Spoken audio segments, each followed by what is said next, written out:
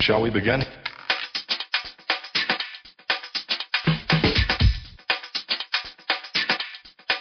Let's begin now. This is Dan Hughes of San Antonio Silver Stars, and you are listening to Dishin and Swishin and enjoying every minute of it.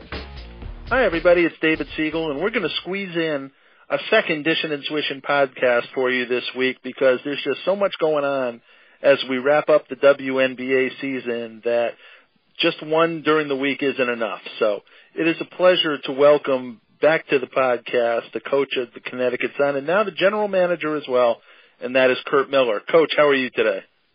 Great, David. Glad to join you. Just arrived in New York City tonight. Well, Coach, it's been a rapid rise. Starting as Brian's assistant coach in LA last year to head coach to GM. Congratulations on the success that you've had, and congratulations on the promotion, first and foremost. Well, I appreciate it. Hard shoes to fill with the departure of Chris Sienko at the end of the season. Certainly bittersweet, working for a tremendous mentor and one of the premier general managers the league has ever had, and he's done so much for the WNBA. So big shoes to fill, but we'll miss him even more personally. Shared a vision with this team and really appreciate that he and Mitchell and the entire organization took a chance on myself and our young staff. But, I told him many times since he announced that he was departing at the end of the season that I'd worked my tail off to continue to develop the vision that we had together and what we thought could come of this very young team that we have assembled early in my tenure. One thing that I have noticed with Chris over the years is, in a lot of cases, of course, the general manager and the coach will be here or the same, one and the same, but when they're separate, you sometimes have that situation where the coach may not necessarily get the players that he wants to fill his system. And Chris has always he gave Mike the players that Mike wanted to fill the Thibault way of playing basketball. And this year, with you coming in, there's no doubt that the players that are on this team now fill the vision of what Curt Miller basketball should be. And it's a young team that's been building to the success they've had of late. And you can see now where, when we started talking about things at the beginning, where it's now developed with the team that's been put into place. Well, certainly, there's general managers out there in all professional sports that probably don't, get out of their own way or have the ego that doesn't allow that coach to really explain and help their own vision become reality with the players. Chris was tremendous, and he ultimately had the final say, and he was great to banter ideas back and forth, and he was educated on the players overseas. He was educated on the players that were eligible for the draft and completing their collegiate career. Ultimately, I think Chris as a GM is tremendous to work for in terms of a coach because he really wants you to have a say. He really believes in the coaches putting together the type of players and the system and the style that they believe they can be successful with. So Chris has the ultimate say at the end of player personnel moves and trades and whatnot, but he ultimately gives a lot of control to the coaches, and I appreciated that. But what was unique for us is we shared a common vision on how we were going to put the team together. So we worked very smoothly together, and that's why I'm going to miss him, because we were able to banter things back and forth and really collaborate. But ultimately, we had the same vision and the same style in mind on how we wanted to play and how we wanted to build this team over the next few years. Well, the team sits right now at 11-18, 10th, right now 10th, but only a game and a half out of 7th. 5 games to go, and they're all key ones, and they're all, of course, with the exception of the Dallas game, 4 of the 5 are against teams that are in the fight for the playoffs as well, which will make it, a lot of fun to watch, but a lot of nerve-wracking, high-intensity games for you. But really, I mean, you guys had dropped 3 in a row in June, but then since then, after the trade of Kelsey Bone for Courtney Williams as part of it, the team's been 8-5 since, and really Chiney Ogwumike going into the post and manning that 5 spot really has been one of the keys. You know, you've talked about playing inside out. Well, absolutely, and certainly we're very excited about that 8-5 record since the start of July, and 5-2 in our last 7 games. And certainly there's a vibe in that locker room that has really started to develop. There's a chemistry, there's a culture in that locker room, and accountability with each other. We have a young group that's very exciting to play, and they lay it on the line each and every night. At the same time, we still got some veteran leadership, and Camille Little certainly looks over them and holds them accountable herself. But something truly started after the trade of Kelsey Bone and bringing over another young, dynamic rookie in Courtney Williams. And I knew it was going to take some time. Last year, working for Brian Agler, a veteran coach with a veteran team in L.A., we got off to a 3-14 start. So I knew, even watching a veteran coach and veteran players struggle as they adapt to a new coaching staff, to a new culture, to new terminology, to a new system, that it was going to take some time. But really excited with the play since July, and we're trying not to scoreboard watch and just try to take care of ourselves in these last 5 games. And if it's not good enough to make the playoffs, we're certainly trying to use the momentum built since the beginning of July heading into next year and beyond. Well, there's no doubt that the team has been playing exceptional ball, and you know we could certainly ask the Minnesota Lynx about that, as you know, winning 2 out of 3 games with the defending champions and top-ranked team in the league right now certainly speaks volume to the way that the team can play. So next up is New York, and then 3 in a row at home, and those have got to be the key games in particular as you look at things. They're all, you know, technically quote-unquote most wins, but, you know, it must be nice to have those couple games in the friendly confines of the Mohegan Sun Arena. Absolutely. You know, and we really are disappointed that we lost so many close games in May and June at home, including 3 overtime games at home. But we've played good basketball now at Mohegan, especially since we've all come back from the Olympic break, and we hope to continue that and build on that momentum again, not only this season but into the future. And so we know that with Seattle getting hot, with Washington doing a good job since coming back from the Olympic break, we thought maybe our magic number would be 14. It may need to be even higher. So it will be very, very difficult to get to that magic number with the teams ahead of us. Not only are slightly ahead of us now, but they own tiebreakers, so we've got to clearly finish ahead of them to gain a playoff spot. But this wasn't about this season alone. We are trying to build a program that year in and year out could compete not only for the playoffs but make runs in the playoffs, and this is the first step. And everywhere along the line for me as a head coach, there was a building process in Bowling Green before we won 8 straight championships. There was a building process in that first year at Indiana before the second year we broke school records in terms of wins and postseason wins and national rankings. So everywhere I've been, there's a building process. We always hope it's shorter than longer, but there was going to be the same here with Connecticut. I expressed that during the interview process, and we're excited how we're trending the second half of the season. You know, when you look at hindsight is, of course, 2020. And you have 2 rookies that you drafted, 3 and 4, that both had a history of knee problems, and both are out for the season with knee problems. Granted, Tux is the other knee. You know, any second thoughts when you sit back and look at that situation, and you look at a Tiffany Mitchell has played well, Powers has played well. You know, it's got to be a little bit difficult to sit back and see your injured players there when you look back at what you have and what could be. You know, we don't, David, surprisingly, we don't do that. And like you mentioned, Morgan Tux, as much time was invested looking into her knee issue, it is her completely different knee that unfortunately she injured in the game at Atlanta. And it was a knee that gave her absolutely zero trouble during her entire career at UConn. And so it's just one of those things. And as for Rachel, still give her a lot of credit for playing through a lot of pain early in the season. She re-injured that knee early in the season, but it was an injury that wasn't going to get worse. And if she could play through some of the pain, we were going to play her as tolerated. So her minutes were sporadic at times where it was a little bit more difficult on certain days and certain nights than others. And when she did have those stretches where it felt a little bit better, you saw the promise that she brings to a team that doesn't have a lot of perimeter shooting currently, not a lot of great catch-and-shoot kids on the perimeter. And so we're really excited about both of those.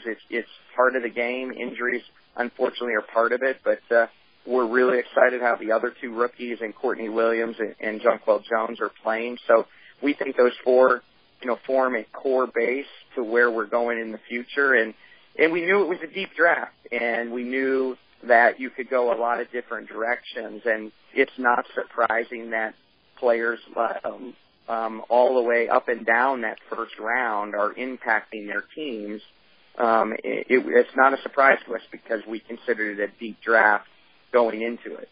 And, to give credit, Banham was leading the team in three-point shooting percentage when she got injured, was shut down rather. So there's no doubt that she certainly could have added more to where you've been this year and will in the future. The one that nobody I think is second guessing anymore.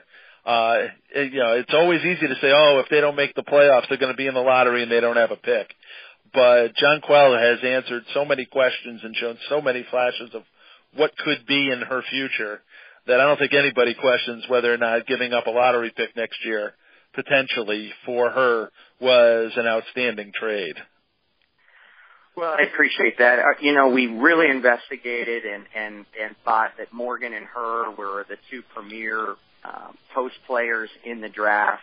Jonquel's skill set allows her to come in and play at the 5, but her ability to continue to improve away from the basket, handle the ball, pass the ball, in the long run has the ability to play more and more 4 throughout her career. So the vision of playing her and Chiney together on the floor, the length was just tremendous. Knowing that Morgan then could again also stretch people at the 4, but at times we could play a big lineup and move her to the 3.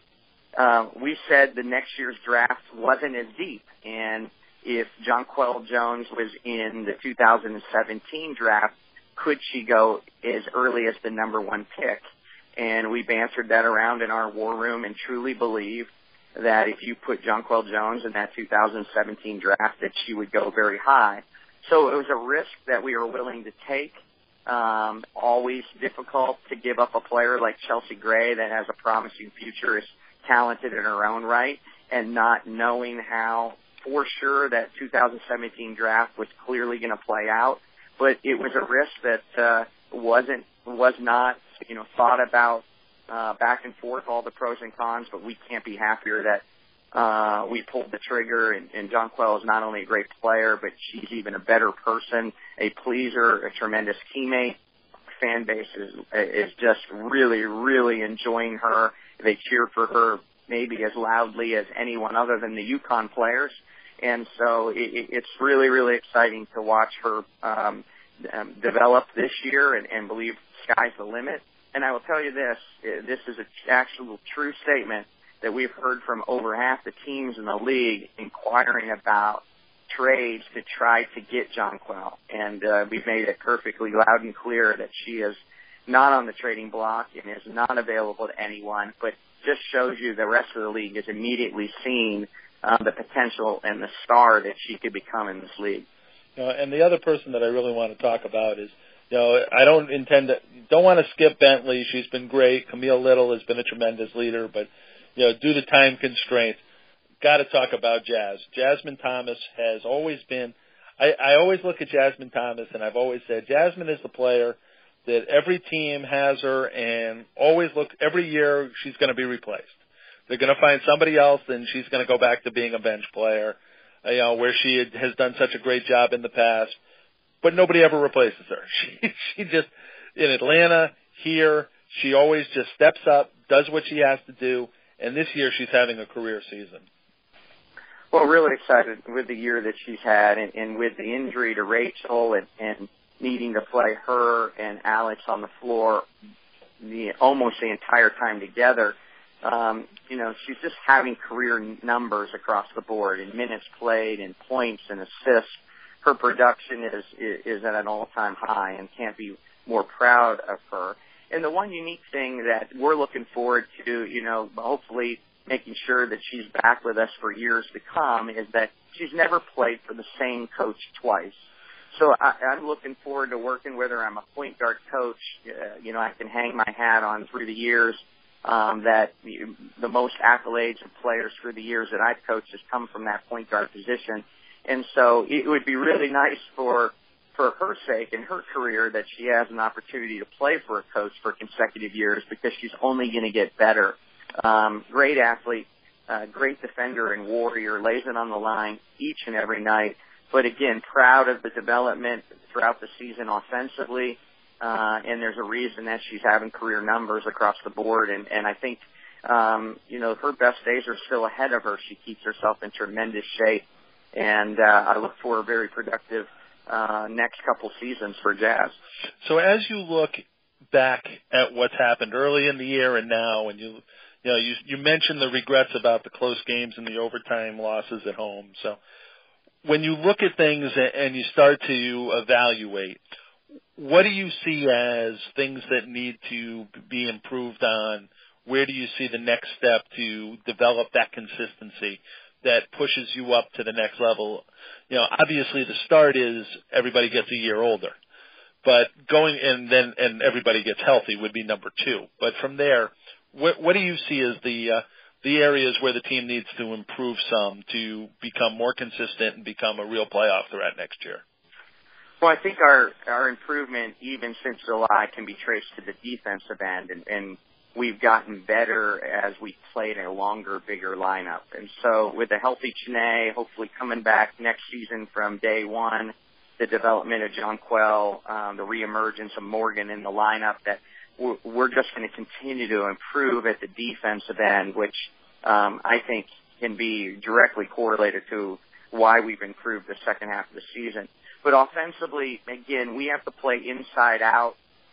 We have not had a great year at the three-point line in terms of percentage or knockdown shooters. So we've got to continue to find ways to stretch the floor, if that's addition with players that in any of the positions that can help us stretch the floor. But I think, helping us be well-rounded scoring-wise is going to help us. We haven't had a healthy Aneika Henry most of the season. She, probably hasn't played in a game in nearly 2 months. And so depth in the post, being able to continue to have depth in the post is important to us. Overall, getting these guys a year older, a second year under our system, just truly believe that we will be ready in the first month of the season better than we were ready this year, and look forward to that. Well, Coach, there's no question Mohegan Sun has been rocking since the Olympic break. The crowd is into it. The crowd are getting bigger, and at least if they're not getting bigger, they're certainly getting more conspicuous by their presence. They certainly are into your team and the hustle that they've been giving, and it's nice to see. It harkens back to a few years ago when the teams were regulars in the playoffs. It's nice to see that kind of emotion from a team and the emotion from the fans. Now, Coach, we do have to talk about you stamping those feet a little bit, though. You scare us sometimes in the media section when we're watching the action. All of a sudden, we start hearing the Curt Miller stomp coming down the sideline. Well, it's my trademark. It doesn't take long to be around me that I don't have a booming voice. I wasn't blessed with a great voice, so I have to stomp a little bit to get attention. There's no doubt that I wear my passion on my sleeve. Everybody knows how passionate I am about this game, and I believe there's a right way to play. We're blessed with a tremendous fan base, an educated fan base, very smart X's and O's wise, but we're a different product than UConn and what those fan base get to cheer during the collegiate season. We can't out-talent people, and we're not going to go beat people by 20, 30, 40 every night. So we got to outwork, out-hustle, out-execute teams. And so there's a different dynamic that the fan base gets to see, and I think they appreciate that win or lose, that you have a group out there playing together, playing passionately, laying it on the line for each other.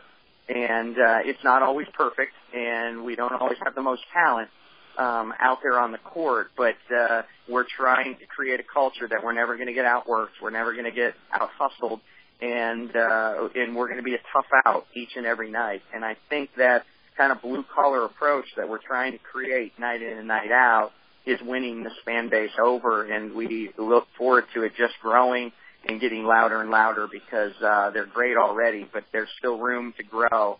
And I think once we get them in the Mohican, we can win them over and keep them coming back.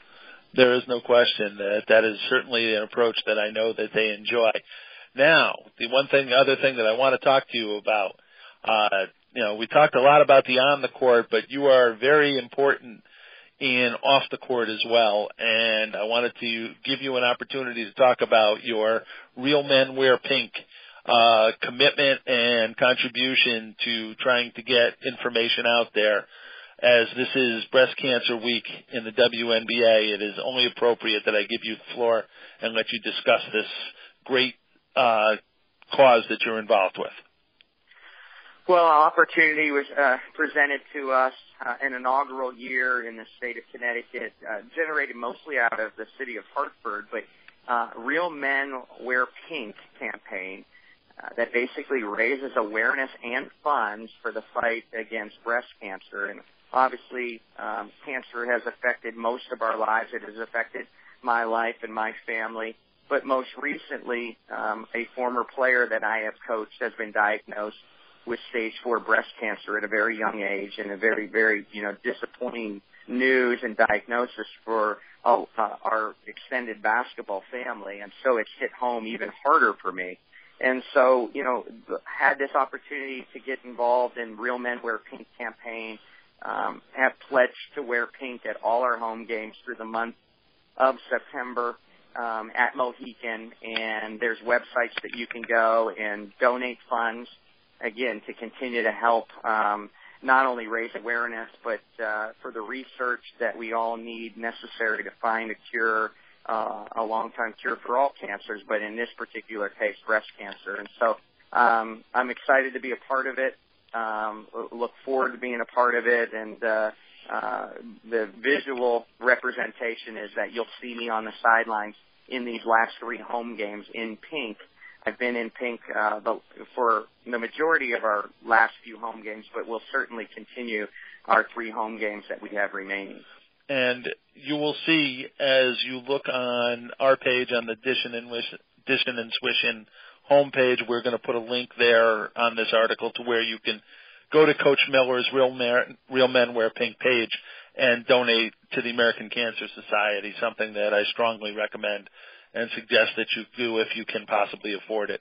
Coach, congratulations on great efforts on the court, off the court, in the community. It's phenomenal to see somebody with the dedication and interest in the sport and also in, like I said, in the community, giving so much back and doing as much as they can to succeed. We appreciate it in Connecticut, and congratulations on the success and also the general manager job, as you are replacing Chris Sienko and becoming, I guess this is probably only the second general manager in Connecticut, that you are now in an elite club.